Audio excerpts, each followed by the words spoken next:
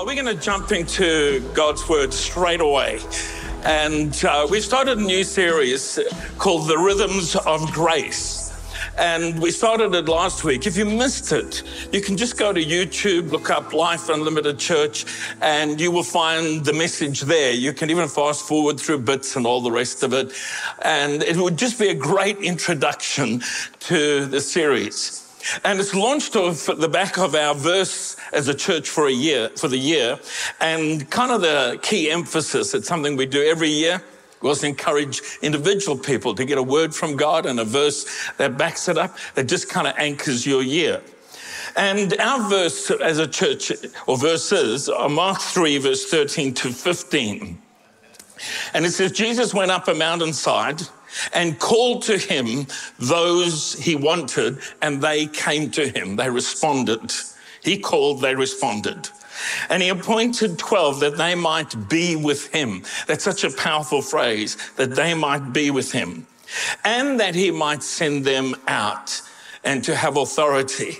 And so the three key words that are we taken from that passage is knowing Jesus, growing in Christ, and then being sown into life and into circumstances and different things. And we're focusing more on the knowing. And that's where the series Rhythms of Grace comes from. And in the Message translation in Matthew's Gospel, chapter 11, verse 28 and 29, Jesus says, "Come to me." And he says a few other things, and he says, learn the unforced rhythms of grace. And we talked a bit last week, and this is just by way of a launching pad, that spiritual disciplines are things that we do to be trained in godliness. They're not efforts that we make to be approved by God, to be loved more by God, because he loves you as you are.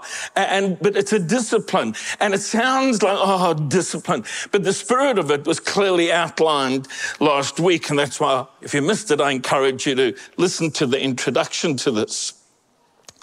But Paul, speaking to Timothy, says, train yourself in godliness. And I love the way Eugene Peterson puts it in the Message.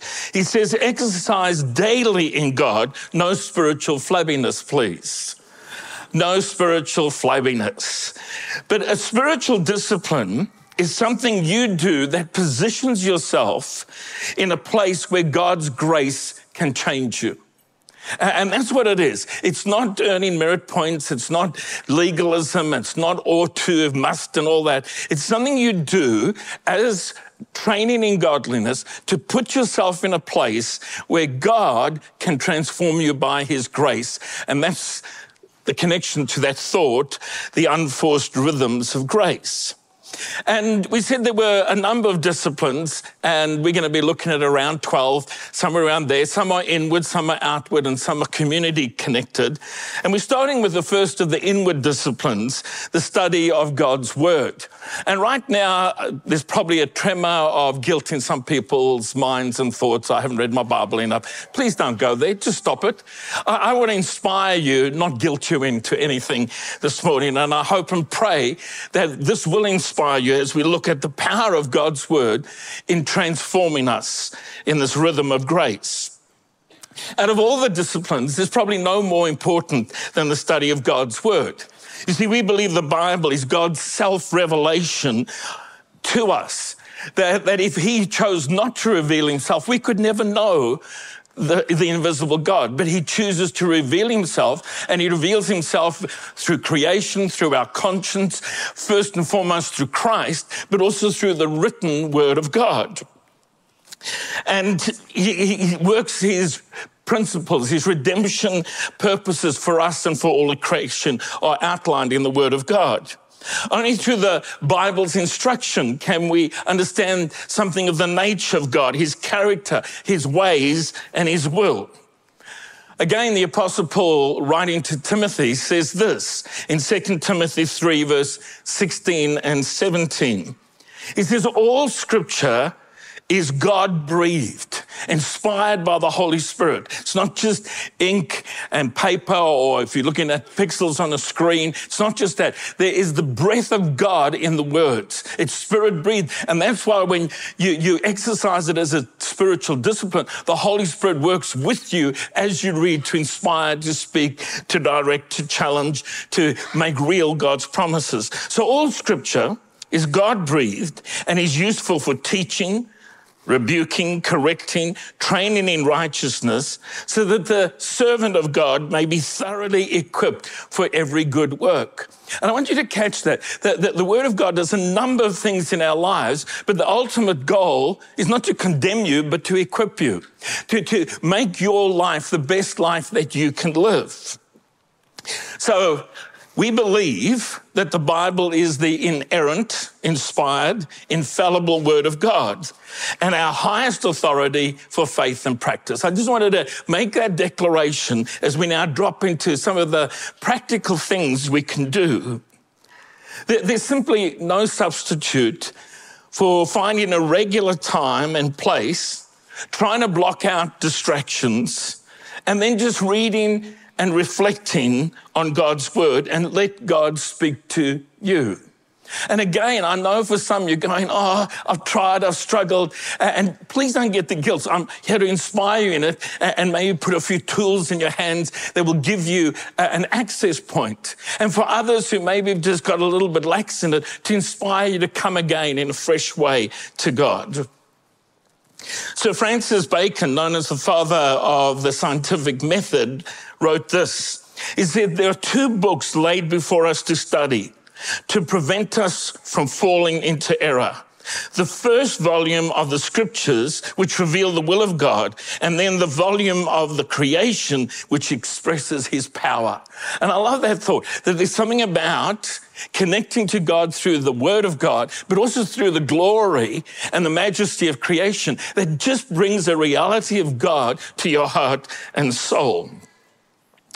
Along the way in these spiritual disciplines, we're going to highlight one or two books that could be helpful for you to drop into and read. And one of them that we'd highly recommend, and this will be in the newsletter and we'll put it somewhere else on the webpage or something, is How to Read the Bible for All It's Worth by Gordon Fee and Douglas Stewart. So How to Read the Bible for All It's Worth. And if you kind of go, I don't know where to start. I don't know, there's some things I just don't understand, I don't get. Well, this book will just help you frame the context of the scripture, give you some study keys and guides to reading. And it's actually a book that would be great for some small groups to do together and learn how to handle the word of God correctly, as Paul exhorts Timothy to do. For those who want something a little bit more to chew on, is Eat This Book, and it's a conversation on the art of spiritual reading the scriptures by Eugene Peterson. And at the moment, I'm doing it as an audio book. So as I go walking, I'm listening to it. And if something really stands out, I've also got an online copy that I can just go and highlight a few things and take some things and chew over it. But the encouraging thing is just to start somewhere. Because Scripture is a feast, God's word is a feast, it's not meant to be fast food, okay? It's meant to be something you feast on, and it's accumulative in the impact that it has, and you'll have some great days reading and some days where you just go, I don't think there was much there that I got out of that, and that's also all right. Because like I said last week, there are some meals that are memorable and other meals that you had them and you're here because of them, maybe a little bit more of you than you'd like, speaking for myself. But Scripture is a feast, it's not fast food. And this is a really important thought, this concept of God's word speaking about itself as something you eat or drink. That's something, it's not just an intellectual thing, but it's something that you get a hold of, you get into yourself. Peter says in 1 Peter 2, verse 2 to 3, he's speaking to new believers, as newborn babes, desire the pure milk of the word, that you may grow thereby, if indeed you've tasted that the Lord is gracious. And I like that thought, that one concept or picture of the Word of God is that it's like milk. And he says, particularly for newborn babes, drink the milk of the Word. Well, what's that? Well, one thought is milk is something that somebody else did all the hard work to make it more palatable for a newborn babe. With any mammal, but with human beings, the mother eats the food, her body does all the work to convert it into milk, and the baby gets all the nutrients, but it's delivered by somebody else in that way. But you'd want that child to grow up and start eating solid food. And so Paul says that now to the church at Corinth, which encouragingly is a church that's in a complete mess. You go, why encouragingly? Well, we're not perfect as human beings, as followers of Jesus, as a community of faith. And it's good that Paul speaks into the difficulties and the challenges. And he gets a little bit tense with him here. He said, I could not address you as people who live by the Spirit, but as people who are still worldly, mere infants in Christ. He's no longer using the cute phrase that Peter used, a newborn babe desiring the milk. He's not kind of talking about a spoiled brat here, an infant that's spoiled, that should have grown more, should have matured more. He said, I gave you milk, not solid food. You were not ready for it. So again, there's this concept of us growing, yes, having the milk of the word, but growing into a place where we begin to find our own meals in Scripture and get transformed by it. The psalmist delights in the word of God. And Psalm 119, the longest passage of Scripture or chapter in the Bible, is actually a celebration the whole way through of the blessing and the transformative power of God's word. And it's a bit of a chunk to read it from beginning to end. But listen to one of the things that the psalmist says about the word of God. He says, how sweet your words taste to me. They are sweeter than honey. Your commandments give me understanding. No wonder I hate every false way of life. He's talking about the sweetness of God's word and its transformative, energizing power, but also that it gives you wisdom to discern truth. It gives you an anchor point, a foundation through which you can deal and view life. And we live in a day and age where we are overwhelmed perhaps with words. Everywhere we go, there's words, there's newspapers, there's news comments, there's all sorts of things, there's Instagram, all that. There's words everywhere. And we can almost get to the point where we dismiss words. But words are powerful. And in that, we can come to the word of God and kind of just rush through it, as I said, fast food rather than as a feast. And we easily tempt to rush into our Bible reading as if it were fast food. I want to take something out of the book of Revelation. Ooh. And draw a principle out. In Revelation 10, there's this incredible scene, and John is writing down the revelation of Jesus Christ. That's what he's instructed to do. And suddenly this angel appears with 1 foot in the sea and 1 foot on the land, and with a scroll in his hand. And John's kind of still writing down this revelation. And so that the angel says to him, literally, stop writing and come and take the scroll and eat it. So I went to the angel and asked him to give me the little scroll. The word scroll is actually the word from which we get Bible. And he said to me, take it and eat it. And again, I want you to catch this concept that has been communicated here, is this is not just something to be read intellectually. This is something to be consumed so it becomes a part of you. It's John. It's all right to take sermon notes, and I would encourage that. It's all right. And there's actually an outline. If you go to our app, there's an outline of the message with all the verses. But if you want to take your own, that's also okay. It's actually a good discipline, and it's a way of getting into it, remembering things a little bit better. But it's more than just taking notes. It's actually chewing on it, consuming it, getting God's word in you. Take it and eat it. So it's kind of like John put away his notebook and pencil and picked up a knife and fork and got stuck into the word of God. He feasted on it. And it reminds us how we should assimilate God's word into our inner man, that it becomes a part of us. Because remember, Jesus said, and again, this is comparing the word to food, and these are the words of Jesus as he quotes part of the Old Testament when confronted by the devil and tempted by him in the wilderness. And he says, it is written, man shall not live by bread alone, but on every word that comes from the mouth of God. He says, if you really want to live, you need food, but you need spiritual food. And the spiritual food are the words of God. And that's the wonder of the inspiration of Scripture, is that you read this, it's breathed on by the Holy Spirit. You come with a hungry heart, and the Holy Spirit makes it alive to you and quickens things to you. And it begins to be something that you don't just get in your head, it's taken from your head into your heart, and it becomes transformative. Because we need to remember that this is a living word. It's a living book.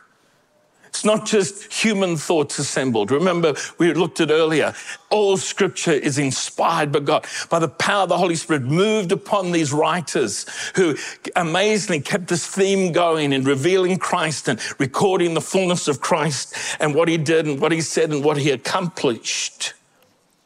The opening page of the Bible has to do with God's words. In the beginning, God created the heavens and earth, and it talks about the chaos and how the Spirit of God present was moving across the darkness and the chaos. And then it says, and God said. And right there's the formative power of God combined with the Holy Spirit. That's what this living word does for us. When John, the beloved apostle, introduces Jesus, he introduces Jesus as that eternal word. And he starts his gospel in the beginning. The same as Genesis, in the beginning. But in the beginning, the word was with God, and the word was God. And then he talks about how the word became flesh, and we dwelt among us, and we've seen his glory, the glory of the one and only Son who came from the Father, full of grace and truth. So he says this word that was present in the creation and God speaking things into existence, this word has now come amongst us, Jesus Christ, full of grace and truth. And I love that, full of grace and truth. And one of the struggles we have is when dealing with anything is, God, is it grace or is it truth? And Jesus says, yes. No, give me one or the other. Is it grace here or is it truth? He says, yes. It's both. And he's full of both of those things. And so as you seek grace, you need to be confronted by truth. And as you seek truth, you've got to be empowered by grace. Is one of the ways of understanding that. You see, God's word also lays our hearts open and discerns our spiritual health, if you like. In the book of Hebrews 4 and verse 12, for the word of God is alive and active, sharper than any double-edged sword. It penetrates even to the dividing of soul and spirit, joints and marrow. It judges the thoughts and the attitudes of the heart. And so in this context, the word of God can be confronting, but it's confronting so it can transform. It's not confronting so it condemns. It actually points you to life. But the word of God is alive, it's quickened, it's powerful in the impact that it has on our lives. So I want to give you just 3 things on how we can engage with God's word. And I've taken a whole lot of stuff and tried to condense it. And that's why I'm encouraging reading the Bible for all it's worth and things like that, and just expanding your capacity and growing yourself in engaging with God's word. The first thing we can do, and the Bible speaks about this, is to hear God's word. And well done, you're doing that this morning, mostly. I won't talk about anybody checking Facebook right now. None of you distracted. But you actually put yourself by choice, including in those in our online campus, to say, I want to listen to God's word, amongst other things that we do that are a really important part of our service, praying and worshiping and building friendships and fellowship and all those things. They're all part, but an aspect of it is to come under the word of God. The easiest way to engage with God's word is simply by hearing it. Jesus said in one of his sermons, Blessed, happy, and to be envied, rather, are those who hear the word of God and obey and practice it. But when they obey and practice is an important part of what Jesus said. But notice the starting point. Blessed, happy, to be fortunate, to be envied are those who hear the word of God and then engage with it, where they seek to obey it and respond to it. Paul says in Romans 10 and verse 17, so faith comes from hearing, and hearing through the word of God. And one of the reasons Paul, I think, is at great pains to explain that, because much of the ancient world when he wrote that couldn't read or write. And so he says, I know not all of you can read or write. I'm paraphrasing here, put in a context. But if you just simply hear the word, and so many of Paul's letters were read aloud in gatherings, and sections of the Old Testament were read aloud by those who could read, so those who couldn't read would hear the word of God, inspire faith, and ignite something in their lives as they sought to grow in Christ. And so it's still a powerful thing. But how blessed are we?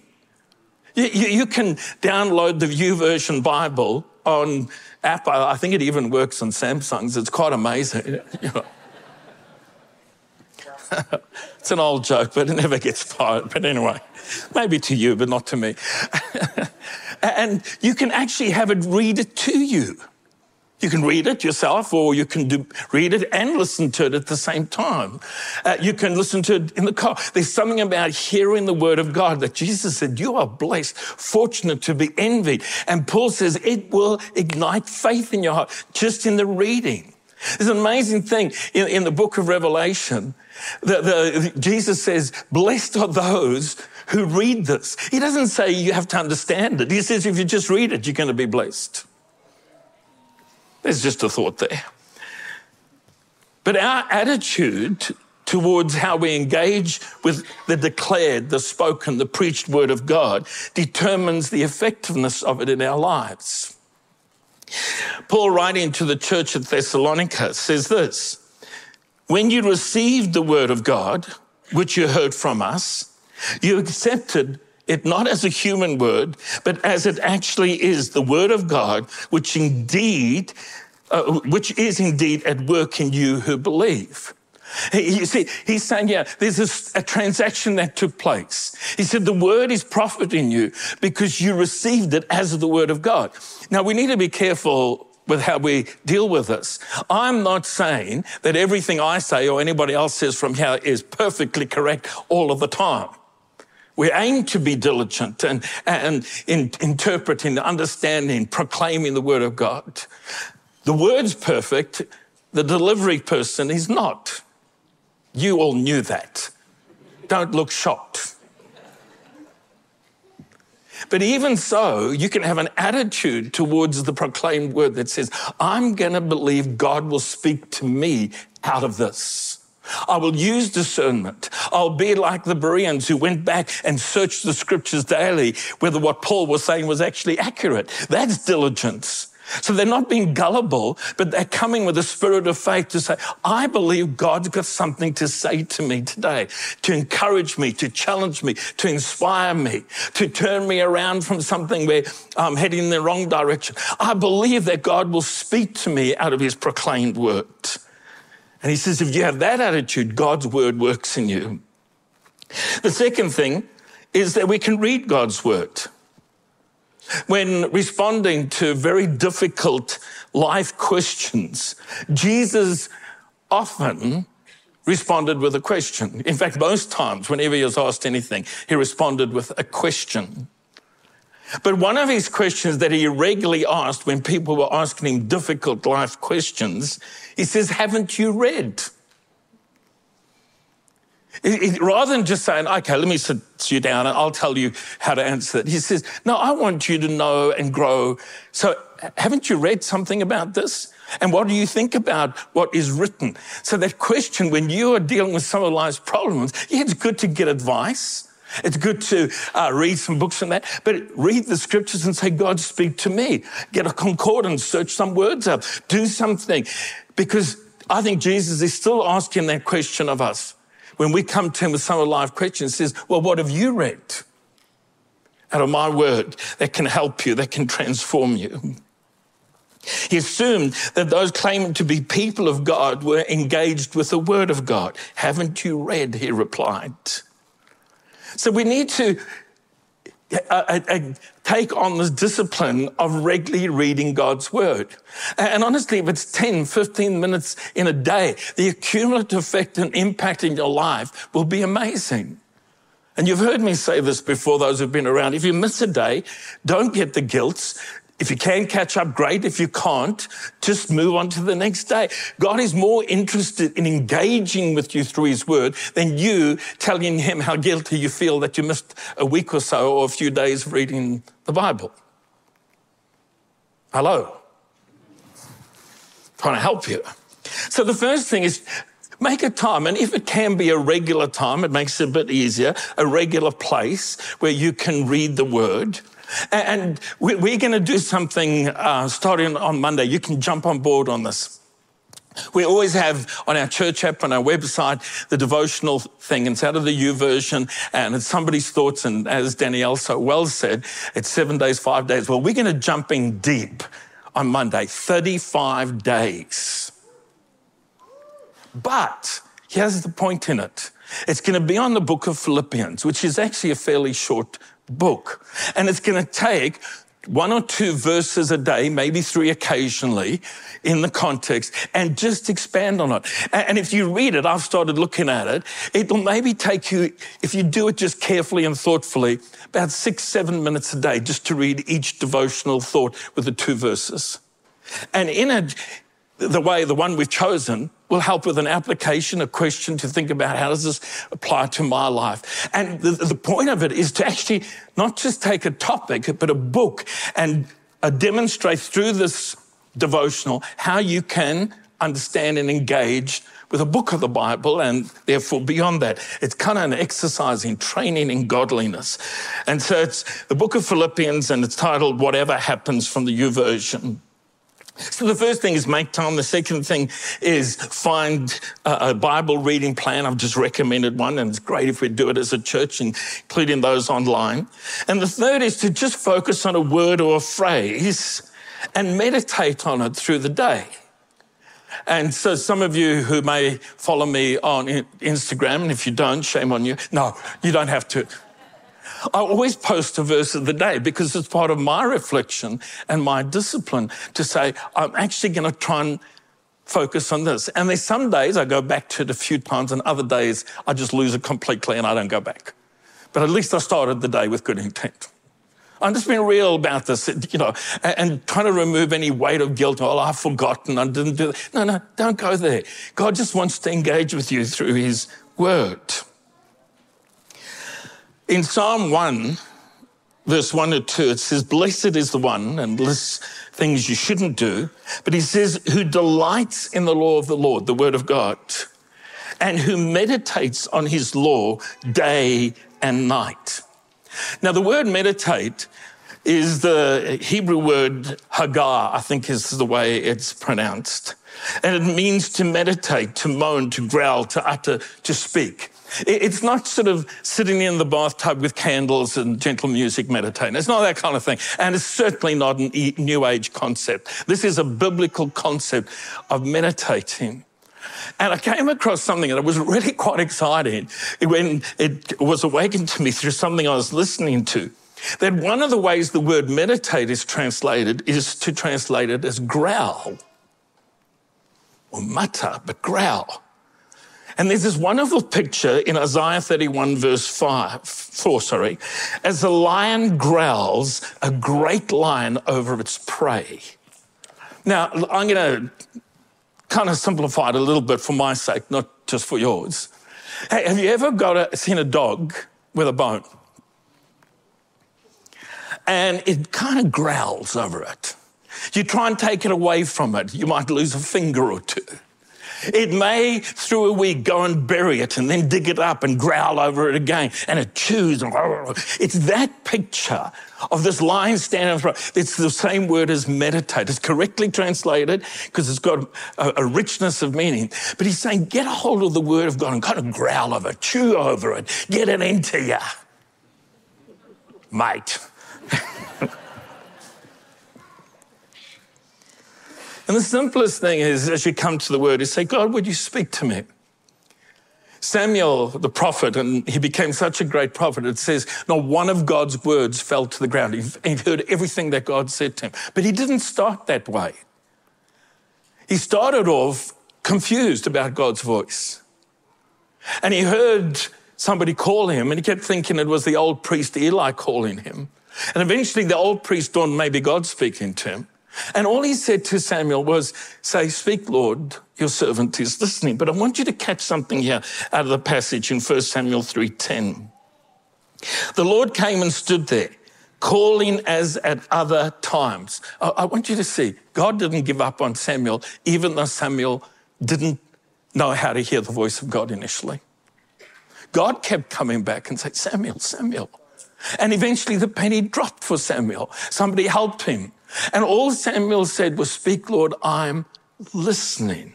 And so starts a journey of God speaking powerfully in and through Samuel the prophet. But you've got to start somewhere. And I really want to, as I said, inspire you to get into the word, to if it's not already a discipline in your life, to start making it. Start somewhere small, but start doing something.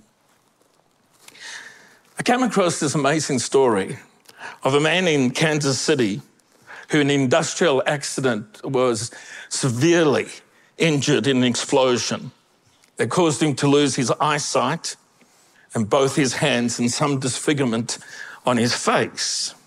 And he was a fairly new Christian, and his biggest disappointment was that he could no longer engage with the Word of God. This took place before Bible being read to you and all the rest of it. Could no longer read the Bible. And he heard of a lady in England who read Braille with her lips. And he thought, maybe I can do that. And so he ordered some books of the Bible in Braille. And as he lifted them to his lips, the damage to his lips, the nerve endings, he couldn't feel anything. And he was so frustrated. But every day he'd lift it up. And one day he stuck out his tongue and he could feel the Braille. And he started reading the Bible. The story is recorded in a book called The Wonder of the Word of God by Robert Sumner. And when this was written, he'd read through the whole Bible with his tongue 4 times. And I kind of go and please him because I've said over and over, it's not about guilt, but inspiring. With all that we have available to us, what's our excuse? Whether listening to in the car, reading for a few minutes every day, something that gets us into the spiritual discipline of God's word. The final thing, and I'm not going to spend any time on this except to highlight it, you can go the next step of studying God's word. There's the reading to engage. Speak, Lord, I'm listening. I'm here regularly to hear your voice. But then the studying of God's word. The Bible says of Ezra that the good hand of his God was on him. For Ezra set his heart to study the law of the Lord and to do it and to teach his statutes and rules in Israel. Notice the heart engagement. And there's so many opportunities through the various courses and different things we offer where you can just go a little bit deeper into God's word based on your time commitment, all that. Whether it's the Alpha course or the Life College course, speak to Danielle. She's got it down pat. She can help you with something. But here's the inspiration behind it all, whether hearing God's word, reading God's word, studying God's word. Joshua, about to enter the promised land, encounters the angel of the Lord, the pre-incarnate Christ. And he's told this, study this book of instruction continually. Meditate on it day and night, so that you will be sure to obey everything in it. Only then will you prosper and succeed in all you do. There's an incredible promise of success repeated here, Psalm 1, other places. Then in the engaging with God's word, it builds something into your life that causes you to prosper. And the word prosper is to the fullness of life. It's not just a material thing. It's a fullness of life you'll experience and you will have good success. great inspiration to get into God's word. In John's gospel, as we said, Jesus is introduced as the Word who was in the beginning and the Word who was God, and the Word that became flesh and was revealed to us. In verse 12 and 13, it says this of Jesus, the living Word. He came to his own and they didn't receive him. But to all who did receive him, to those who believe in his name, he gave the right to become children of God. What a powerful statement. There were some people who said, nah, it's not for me. But to those who did receive Jesus Christ, who believed in him, he gives them the right and the power to become a child of God.